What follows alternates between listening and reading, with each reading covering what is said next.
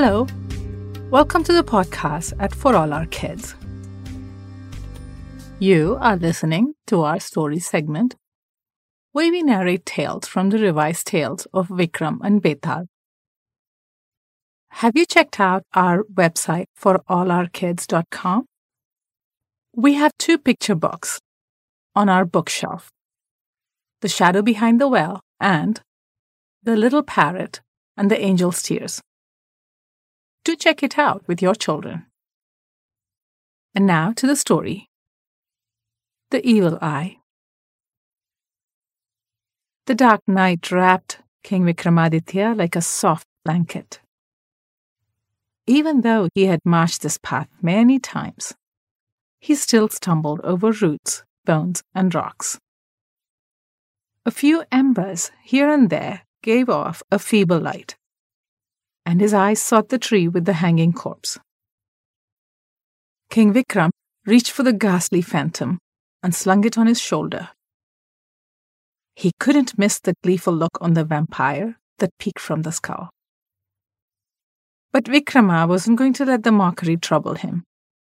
He began his march back to the camp with long, purposeful strides. "And here we go again," began the vampire. "Are you never tired of this futile task, my dear king? Do you think someone has cast an evil eye on your kingdom that makes you return to the graveyard every new moon? Do you believe that you can avoid the nasty effects of their ill wishes? Well, not every trouble is because someone casts an evil eye. Listen to my story, and you will know more." Vinay was a brilliant young man. His parents were not rich, and Vinay knew he had to work hard to help them. So he found a job with Rajan, a local clothing merchant, and worked hard. Sudhakar was a jeweler in the same town, and he used to buy clothes from Rajan. Vinay's hard work and his cheerful nature impressed Sudhakar a lot. He offered Vinay a job at his business. Sudhakar was willing to pay him more, so naturally Vinay decided to work for him. Vinay began by learning about managing the money in Sudhakar's jewelry business. But again, his cheerful nature made his boss think about other opportunities. This young man knows how to talk to people. He is pleasant-natured, and that is important when I have to make new contacts. Maybe I should take him along with me when I meet others for work, thought Sudhakar. As Sudhakar's trust in him grew, Vinay learned more and more about the jewelry business. He even tried designing new styles, and his designs brought many new customers into the shop. Soon, he became Sudhakar's chief jewelry designer. Vinay's parents were proud of their son and enjoyed the benefits that came with the important job. They moved to a bigger house, hired helpers, and made lots of new wealthy friends. A few years later, Vinay got married to his childhood friend. He bought an even bigger house. His parents lived on the ground floor while he lived upstairs. Now, he was an ambitious young man, and he wanted to start his own jewelry design business. As proof of his goodwill towards Vinay, Sudhakar invested in the new shop. And when other merchants heard that, they too offered to invest in the business. Things went smoothly for a while, and Vinay was a shining star.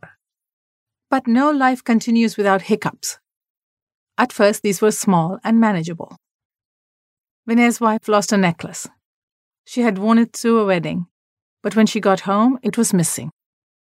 She hadn't noticed the necklace falling. It had been a hectic time after all. She was sad, but Vinay didn't worry too much. He replaced it with a newer, more expensive necklace.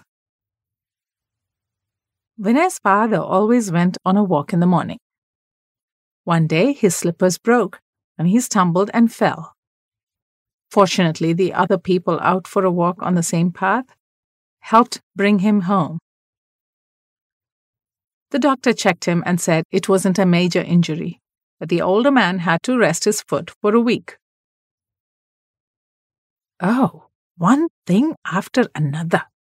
Someone has cast an evil eye on us, Vinay's parents grumbled. In the meantime, Vinay's jewelry caught the eye of the royal family. Everyone wanted to wear a piece of Vinay's jewels. Then things got a bit more complicated. Vinay's mother got into a row with another merchant's daughter. What happened was that Vinay's mother had gone to a gathering. There she saw a young woman who seemed to be enjoying herself, joking and laughing with others. She was well-dressed and pleasing to look at. For some reason, the older woman didn't like her. She made some rude comments about her color and her clothes. That young woman stared at Vinay's mother, her eyes blazing with fire. For a moment, it looked like she was going to retort explosively. Then the moment passed, and she turned her back to the older woman. Everybody in the room breathed a sigh of relief. Slowly, though, Vinay's mother found herself all alone in the big hall. No one made eye contact or included her in their conversations. Once she was home, the story she gave out had additional details, what they say as adding eyes, ears, nose, and mouth. The young woman had started it all. She had been rude to her. Not being used to such rudeness, the older woman had put her in her place. It was unfair that the others in the room didn't support her. Naturally, the other family members were upset. The young woman may have held her peace at the gathering, but she wasn't going to let it be. Her father was a powerful merchant in the town. When he heard the real story from his daughter, he complained to Sudhakar. Now, Sudhakar couldn't really tell Vinay's mother to stop lying. Instead, he warned Vinay about not antagonizing wealthy customers. Businesses like ours need other people's goodwill. Tell your parents to be careful. Who was Vinay to believe? He was in a quandary. I am so shocked by Sudhakar. It must be because he's jealous of your success, Vinay. He must not like it because you're doing well. From now on, be careful what you say or do with him, his parents advised him. After this, there were many clashes between Vinay's parents and other people. At every turn, they blamed it on Sudhakar. It all came to a head when Vinay's wife fell ill. The doctor treated her, but she had to follow a strict diet with no milk products.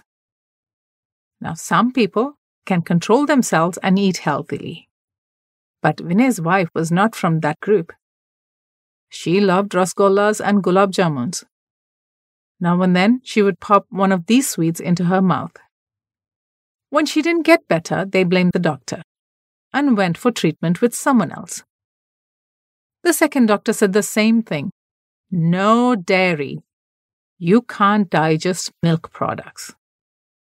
So the family were forced to change their habits and stop making paneer and shrikhand almost every week. Vinay was worried. Was this Sudhakar's doing? He had bought the lost necklace from Sudhakar. Things began to go wrong from then on. He missed a few appointments and his customers were annoyed. They complained to Sudhakar about Vinay. The older man met Vinay. Vinay apologized for missing the appointments but refused to say anything more to Sudhakar. Exasperated, Sudhakar said, Vinay, I have to ask you to return the money I invested in your business. I need it now. My parents were right. You have always been jealous of my success. I realize now that you gave me money because you could ask for it back when I'm in trouble. Vinay accused Sudhakar as he made arrangements to return the money. The vampire paused. Poor Vinay. When and why did Sudhakar turn jealous of Vinay's success? If he was going to withdraw his support at a critical time, He shouldn't have helped him in the first place. Instead, Sudhakar set him up nicely, made sure everyone knew about his designs, and then removed his support. He was not a good boss or friend or business partner, was he? If you know the answer to my questions, you better tell me those now. Otherwise, you can say goodbye to your neck. But King Vikram was ready with his responses. No, Sudhakar was not jealous of Vinay. In fact, it was the opposite. He taught Vinay everything about the business and encouraged him to take his interest further. He even invested in the new business. When other merchants saw that Sudhakar trusted Vinay, they too put their money in it. If you look at all the accidents and illnesses that happen, there is clear proof that these happened because of carelessness or bad decisions. Clasps come off necklaces because they were not set properly, not because of people's thoughts. Vinay's father's slipper broke and he lost his footing. That is why he fell.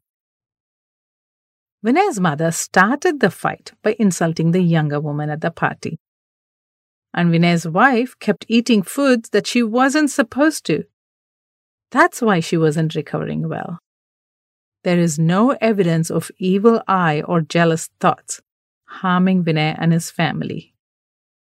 Vinay had changed from the open, cheerful young man he had been. Now he was secretive and always worried about other people wishing him ill. His attitude was affecting the success of his business. Sudhakar had good reason to want his money back. He was a businessman, after all. He knew that the struggling business was not going to pick up, and if his investment wasn't going to do well, he did want his money back. That's only natural.